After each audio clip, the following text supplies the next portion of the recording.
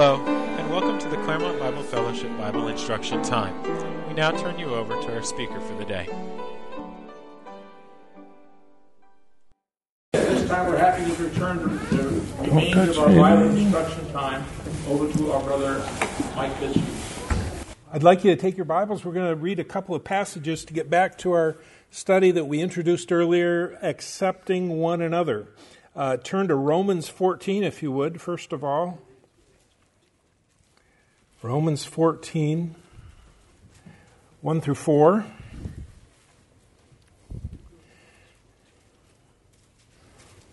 Romans 14, 1 through 4.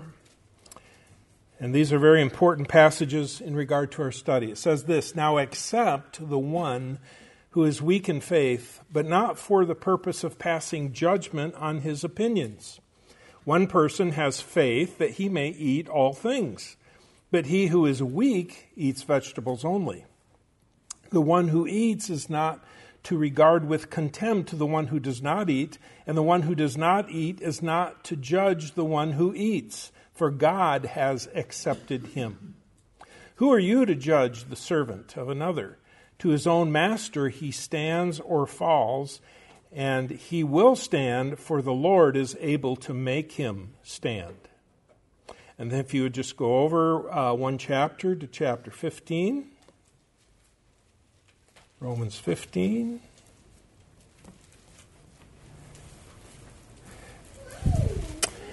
And just a verse here, notice it says, "Therefore accept one another, just as Christ also accepted us to the glory of God." Boy, that's a theme today, isn't it, Brother Don? Just as Christ also accepted us to the glory of God. All right, let's just pray for a moment. Father, again, we ask for your help as we study your word about accepting one another. Make it real to us, Father. Make it relevant. Apply it to us by your Holy Spirit. And we trust him to do that by his power today. In Jesus' name, amen. Well, I ended our little introduction with this little statement. I said, therefore, to not accept one another is totally against the entire plan of God. And we were talking about the body of Christ and being made members of the body of Christ and the family of God. As we look at that, these two statements that we've just read in Romans 14, these two passages in Romans 14 and 15, they're both within a context of a problem that the Apostle Paul was dealing with, both in the church at Rome and the church at Corinth. At the church at Rome and at Corinth, there were believers in those assemblies from all different backgrounds. We understand that, especially in terms of Rome and Corinth being such huge cities and diverse cities with diverse people there. And all different backgrounds, especially religious backgrounds. You had converts who had come out of paganism, for one thing, and pagan religions, as well as converts who had come out of Judaism. And because of their diverse backgrounds, each of them was very sensitive to what other Christians did and to the practices of other Christians. And there were some things that really bothered them or offended them. And that's kind of what we read about here in Romans 14 and 15. And as we think about it, some Jewish believers evidently decided to eat vegetables only, not wanting to defile themselves and staying close to the Mosaic law and the dietary laws. They did not want to eat food that either had been sacrificed to idols or food that was not kosher according to the Mosaic law. On the other hand, other believers felt free to eat any kind of food. Okay? So you had that little problem and that little cause for division. In the Romans 14 passage, you have a discussion of the weaker brother, and we want to talk about that for a few minutes. The weaker brother and the stronger brother. 1 Corinthians chapter 8 discusses the same concept. The weaker brother, as I understand it from Scripture, is one whose conscience is easily defiled, one who is not yet come to understand his freedom in Christ, who does not yet have a full knowledge of how to live as a Christian and how to enjoy that freedom. In this case, the weaker brother was very legalistic, believing that it was wrong to eat meat because it had been sacrificed to idols. And typically what they did in the pagan temple, they would make double use of that meat. They would sacrifice it to idols, and then they'd put it in the meat case and sell it, And so if Christians knew that you went out and bought a pot roast at the pagan temple meat shop and you were eating that stuff, then that really bothered some people. And that was kind of the idea and what was going on historically. So there was this legalistic brother, weaker brother. It was wrong to eat meat. It had been sacrificed to idols, and he thought he should eat vegetables only. But the stronger brother is one who is spiritually strong and mature, who understands that he's no longer bound by certain dietary laws, and that's made clear in the book of Acts as Peter had his vision of the sheet coming down, and you know the story there. So the stronger brother knew he was not bound to these dietary laws. He realizes that it's okay to eat any kind of food, whether it had been offered to an idol or not. It was just a piece of meat, It had no particular defilement to it in and of itself. That did not bother his conscience to eat that meat. So that's kind of the background here for Romans 14:1 through 15:7. And if you'll study that passage further, you'll find out that the burden of responsibility was on whom? It was on the stronger brother. The burden of responsibility was upon the stronger brother. That is, the one who is mature and knowledgeable, and he understands that the old dietary laws no longer applied as far as the laws of Judaism. They are no longer in effect under the new covenant. And the temptation, you see, was this. The temptation was for the stronger brethren not to accept the weaker legalistic brother. And it was really a temptation for both, for the legalistic brother not to accept the stronger brother. So it worked and went both ways. Again, because one thought it was wrong to eat certain kinds of foods. And so Paul is saying, accept, that is, receive into your fellowship the weaker brother. Don't judge him. Don't condemn him. Don't regard him with contempt. Be patient with him as he grows spiritually to that point where he has a good understanding of his true biblical freedom in Christ. That was the responsibility of the stronger brother, to be patient with the weaker brother. Don't you judge the one who does eat certain kinds of foods. That was the idea. I think back to when I was a younger believer, much younger, this is, 45 years ago. We went out for dinner, Nona and I did, to a restaurant in our town in Wisconsin where we lived. And I saw a brother having dinner with his wife and having wine with his dinner. And that really bothered me at the time because I was saved out of a background of alcoholic parents and alcoholic relatives and lots of alcohol and drinking and all that stuff. And I didn't like it when I saw other Christians drinking, even if it was just wine with their dinner. Now, I've come to understand, and if you disagree, I'm sorry, I've come to understand that the Bible does not teach 100% total abstinence from alcohol, even though I personally choose not to drink alcohol, okay? But I don't judge another brother, and you would be surprised how many missionaries from the assemblies there are in the foreign field who drink wine with their dinner, But it really bothered me when I saw that, and I was offended by that. But I shouldn't have been, and I've come to understand from Scripture, that brother, he wasn't drunk or anything like that. He just had a glass of wine with his dinner, and he felt the freedom to do that in the Lord. So we look again, we are to accept one another. That's what Paul's saying to the weaker brother and the stronger brother. Both of you accept one another. Why should we accept one another? Why should we do that? Well, Paul gives the reason twice in this passage. Notice Romans 14:3 again. The one who eats is not to regard with contempt the one who does not eat, and the one who does not eat is not to judge the one who eats, for God has accepted him. And then verse 7, Romans 15:7 tells us, therefore accept one another, just as Christ also accepted us to the glory of God. So the reason we're to accept one another is why? Because God has accepted us. Amen? He has saved us. He has accepted us.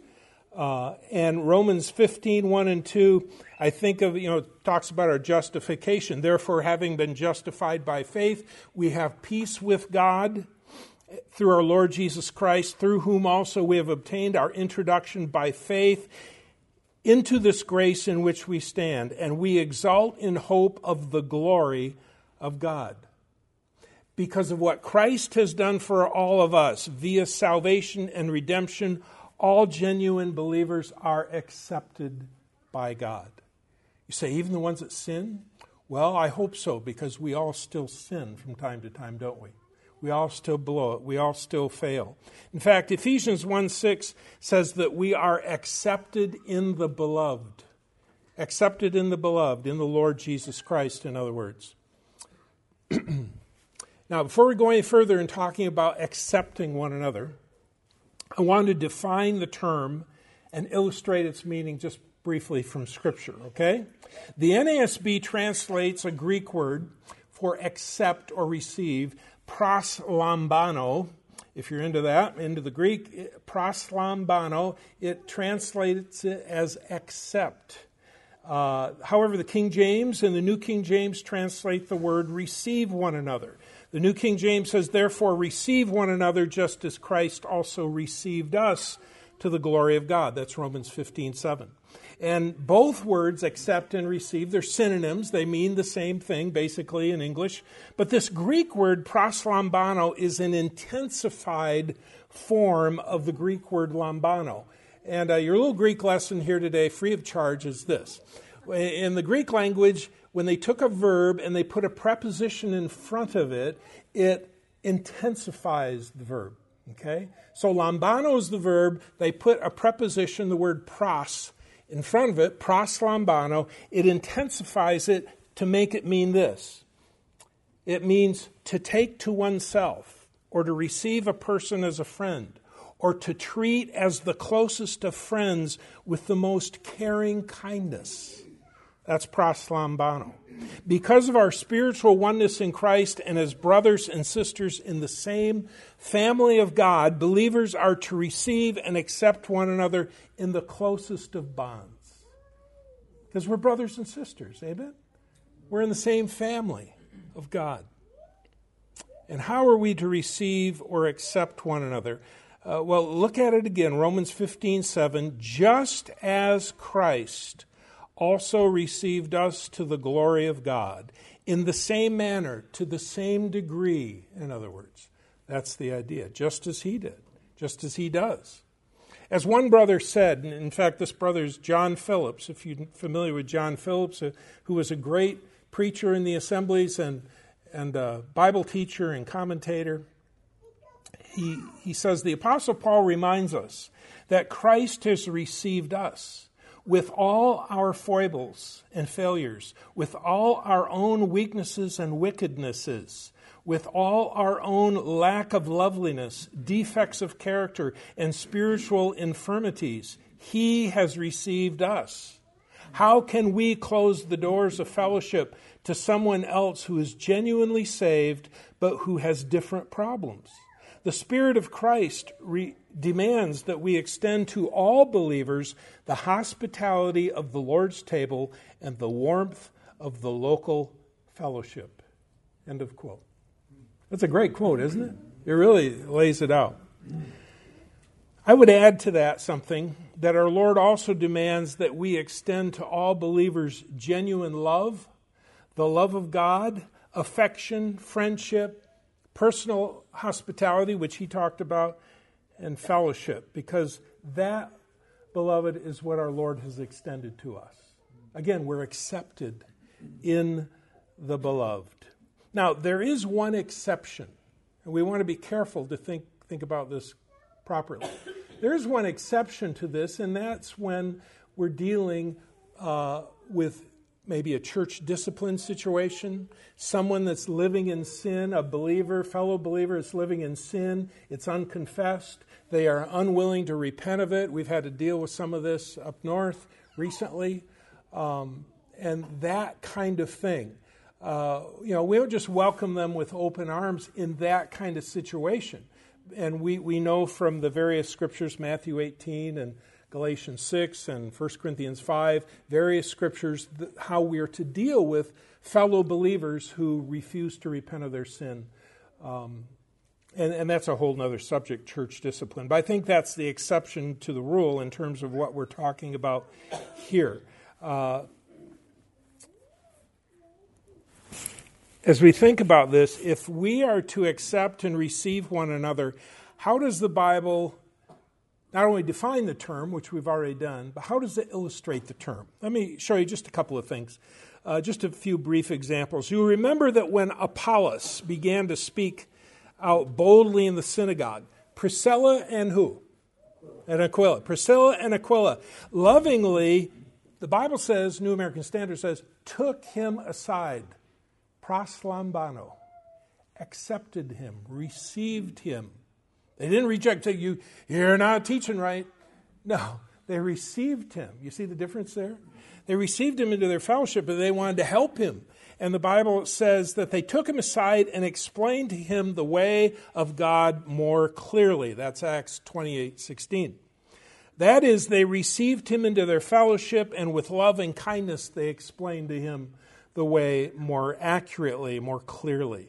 Acts 28:2, another example. After Paul's ship had been wrecked off the coast of Malta, Paul says that the natives showed us extraordinary kindness, for because of the rain that had set in and because of the cold, they kindled a fire and received us, proslambano, received us all.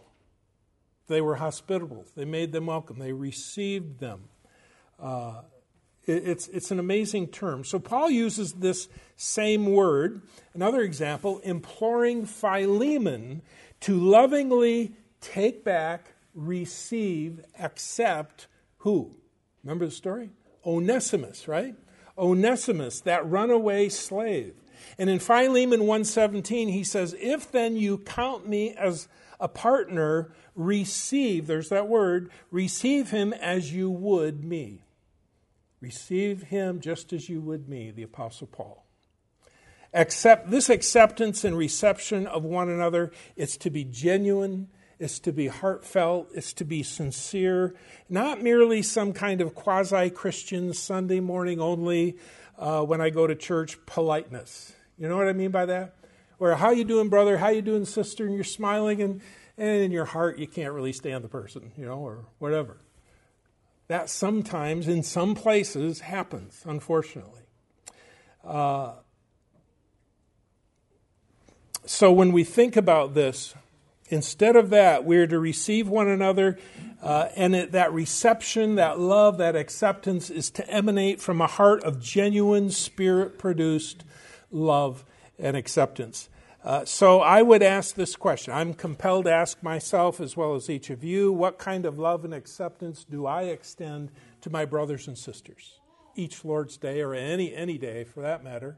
What kind of love and acceptance do you extend to your brothers and sisters? Is it true and genuine and from the heart, or is it some other kind? That is my acceptance and my reception of other believers first internal, from the heart, the attitude, and then external in my actions? Do I accept and receive my brothers and sisters just as my Lord has accepted me? That's the standard. That's the standard. John 13:34, new commandment I give to you, that you love one another just as I, or even as I have loved you, that you also love one another. How did Christ love us? Well, for one thing, he died for us. There's the standard, the Lord Jesus Christ. He died for us.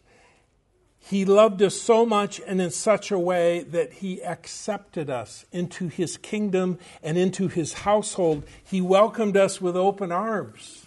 That's the standard of the Lord Jesus. And he has done so even though every single one of us still sin, like I said before, and still fail and still blow it spiritually from time to time. In fact, the Bible says that even though we still do all those things, he is not ashamed to call us brethren. Amen? He's not ashamed to call us brethren. Hebrews 2:11. Therefore, since God has accepted us to the glory of God, we are to receive and accept one another to the glory of God. Hear it again. The Word of God says that we are to accept one another just as Christ also accepted us to the glory of God.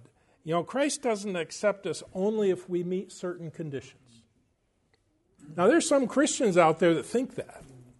Or only if we keep a certain performance standard. Now, our communion with him can be affected when we sin, obviously. Our partnership can never be affected. It's an eternal one. Our relationship with him is eternal. He still accepts us. But there's something in Hebrews 12 called discipline, isn't there? The Lord disciplines those whom he loves, and he does deal with us as his children, but he doesn't reject us. He doesn't reject us. Keep that in mind. So his love and acceptance of us are both unconditional, and they're both of these things. They're unconditional and they're impartial. He's not a respecter of persons. He never is. For us to have this attitude then that causes us either to accept or reject people based on, as we talked about earlier, based on your cultural, social, or racial background, or your hobbies, or your interests, or your musical tastes, or your food tastes, or your financial status, or occupation, or personality, or anything else. Brothers and sisters, that's just plain wrong. Okay? Pure and simple. Now, granted, he's still working on us to change us and to conform us into his image, isn't he? That's what spiritual growth is all about. That's what progressive sanctification, as we call it, is all about. And please realize again, I would just qualify what I'm saying. I'm not talking about accepting blatant and outright sin, unconfessed sin, or false teachers. Okay, we had to deal with a false teacher recently up north. And that's a problem. You know, we're not talking about accepting that. But remember what we read there in Romans 14. It talks about there were some Christians that would even observe certain days, certain holidays. And there were those who didn't believe you should observe those holidays. Just like today. We have people that, you know, I sang a song this past few weeks ago when it was Christmas time up north. And Come On Ring Those Bells, you know that song? Come on, ring those bells, light the Christmas tree. Oh, did I get in trouble from one gentleman on that? Okay. So obviously he didn't get into Christmas trees, I guess. So, but I was in trouble. But notice what Paul says here, Romans 14:6. He talks about the brother who observes a special day. That's what he's talking about. Observes it. He who observes a special day observes it for the Lord. And he who eats does so for the Lord. For he gives thanks to God, and he who eats not for the Lord, he does not eat and gives thanks to God. You see, both do or do not do those things with the motive of pleasing God. They're convinced in a certain way that one thing's right or another thing's wrong, and their motive is to please God, and that's a good thing. You know, even though they may not understand yet their freedom in Christ and that type of thing. It's like a guy I knew, it's many years ago again, but for some reason, because of my schedule, I was working on a project where I needed some lumber, and for some reason, the only day that would work for me was a Sunday afternoon to purchase this lumber. And I asked this brother if I could borrow he had a work van that you could haul lumber in. Could I borrow your van and pick up this lumber at the lumber store it was open Sunday afternoon. Well, I didn't know his beliefs, his convictions, and it was his conviction that it would be wrong to do that on a Sunday, and it would bother his conscience if he knew that I was using his van to do that on a Sunday. Okay? Well, I disagreed with his view, but I still accepted him as a brother, and he accepted me as his brother. It didn't cause a conflict with us at all. I respected his wishes, and I said, well, I'll do it on Monday or Tuesday or whatever, a different day. And we worked it out. So the Lord... Why did I do that? Why could we still be friends and not have a problem? Because I knew the Lord had accepted him and the Lord had accepted me, and we worked it out. So keep that in mind. I think we have to remember when we're dealing with those kinds of things, again, we're talking about the family of God. We're talking about believers in the family, and we need to recognize that we are all at different levels of spiritual maturity, with different levels of spiritual knowledge and biblical knowledge, and handle it that way. Okay? So it's in that context. We're talking about the family of God and how to treat one another. And when we accept one another again, God is glorified. Now, when Christ accepts us, it means, just to remind you, it means that he receives us into his life, into fellowship with him, into a relationship with him. And that's what this word proslambano is really all about, to receive one another. And we are to, with humility, do the same thing. I'll give you a quick example. Let's say that I come knocking at your door at 11 o'clock at night during a blizzard. You say in Florida? Well, you never know these days. It could happen, right? Well, let's say it's not a blizzard. Let's say it's cold, though. It's about 35 degrees and rainy, and my car has broken down, and I come knocking at your door asking for help, I've walked 2 miles in the cold rain to get to your house, and I need some help. Well, you can either say yes or no. If you say yes, then you would be accepting me, receiving me into your home, into your fellowship, into your life, into a relationship with you and your family. And I'm sure you'd cook me a great meal right then and provide me a nice warm bed. And I don't know what you would do, but hint, hint, if it ever happens. But knowing you folks, I'm confident that you would do the right thing. Because I know you folks. I know you're hospitable. I know you do the right thing. All that we've been describing here starts with an attitude, and it issues in action, right? It's the love and acceptance of the Lord Jesus Christ. And I won't go into it now, but you've probably studied it before, knowing Mideast customs. And when they receive someone, into their home, it's a reception that, includes a meal, it includes a place to sleep, it includes all kinds of things. And I think you're getting the idea, the attitude here. Now, sometimes I've heard Christians say this, well, I just don't like so-and-so. Have you ever heard a Christian say that? You don't need to raise your hand. I just don't like so-and-so. Because of their personality, because of their looks, because of their musical tastes, because of whatever, food, I don't know, whatever it is. Let me tell you, brother and sister, you don't have to like so-and-so.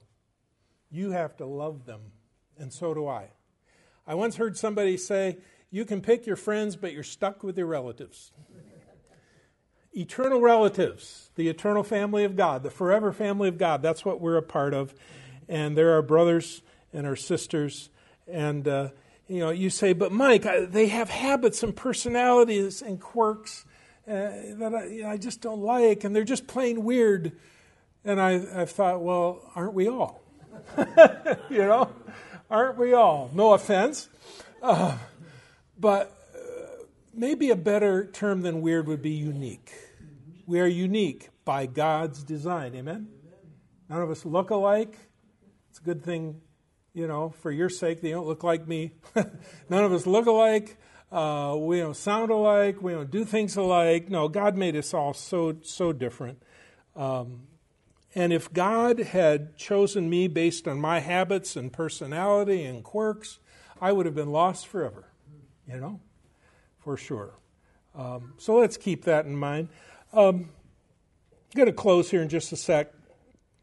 I think of this, though. The Lord loved me and saved me and accepted me, even though I was sinful, unlovely, and quite peculiar, frankly.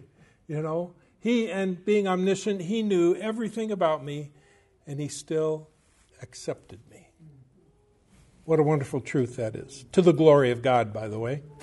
To the glory of God. So may we accept one another just as Christ also has received us, accepted us, to the glory of God. Dr. Horatio Bonar, songwriter, hymn writer, he once said that he could tell when a Christian was growing. He said, quote, "In proportion to his growth in grace, he would elevate his master, talk less of what he himself was doing, and become smaller and smaller in his own esteem until, like the morning star, he faded away before the rising sun." End quote. That's spiritual growth, isn't it? Isaiah 66:2, God said, "For my hand made all these things. Thus all these things came into being, declares the Lord. But to this one I will look, to him who is humble and contrite of spirit, and who trembles at my word." May it be so with us. Amen. Let's pray. Father, thank you. Thank you for your love. Thank you for accepting us when we were so unacceptable, living in sin, defiled, dead, spiritually dead, just so many things wrong with us, Father. Yet, as we exercised faith in the Lord Jesus Christ, you made us acceptable in the beloved. You received us into fellowship with yourself. And we know that our fellowship is with your Son, the Lord Jesus Christ, as John talks about in 1 John. Oh Lord, we praise you this morning. We thank you for the breaking of bread time, the worship, the praising of your name, remembering our Lord. We thank you for this, the God-breathed Word of God, and just thank you for what it teaches us. Help us to be this way, to live this way, to accept one another to the glory of God. We pray in Christ's name. Amen. Thank you. Lord bless you.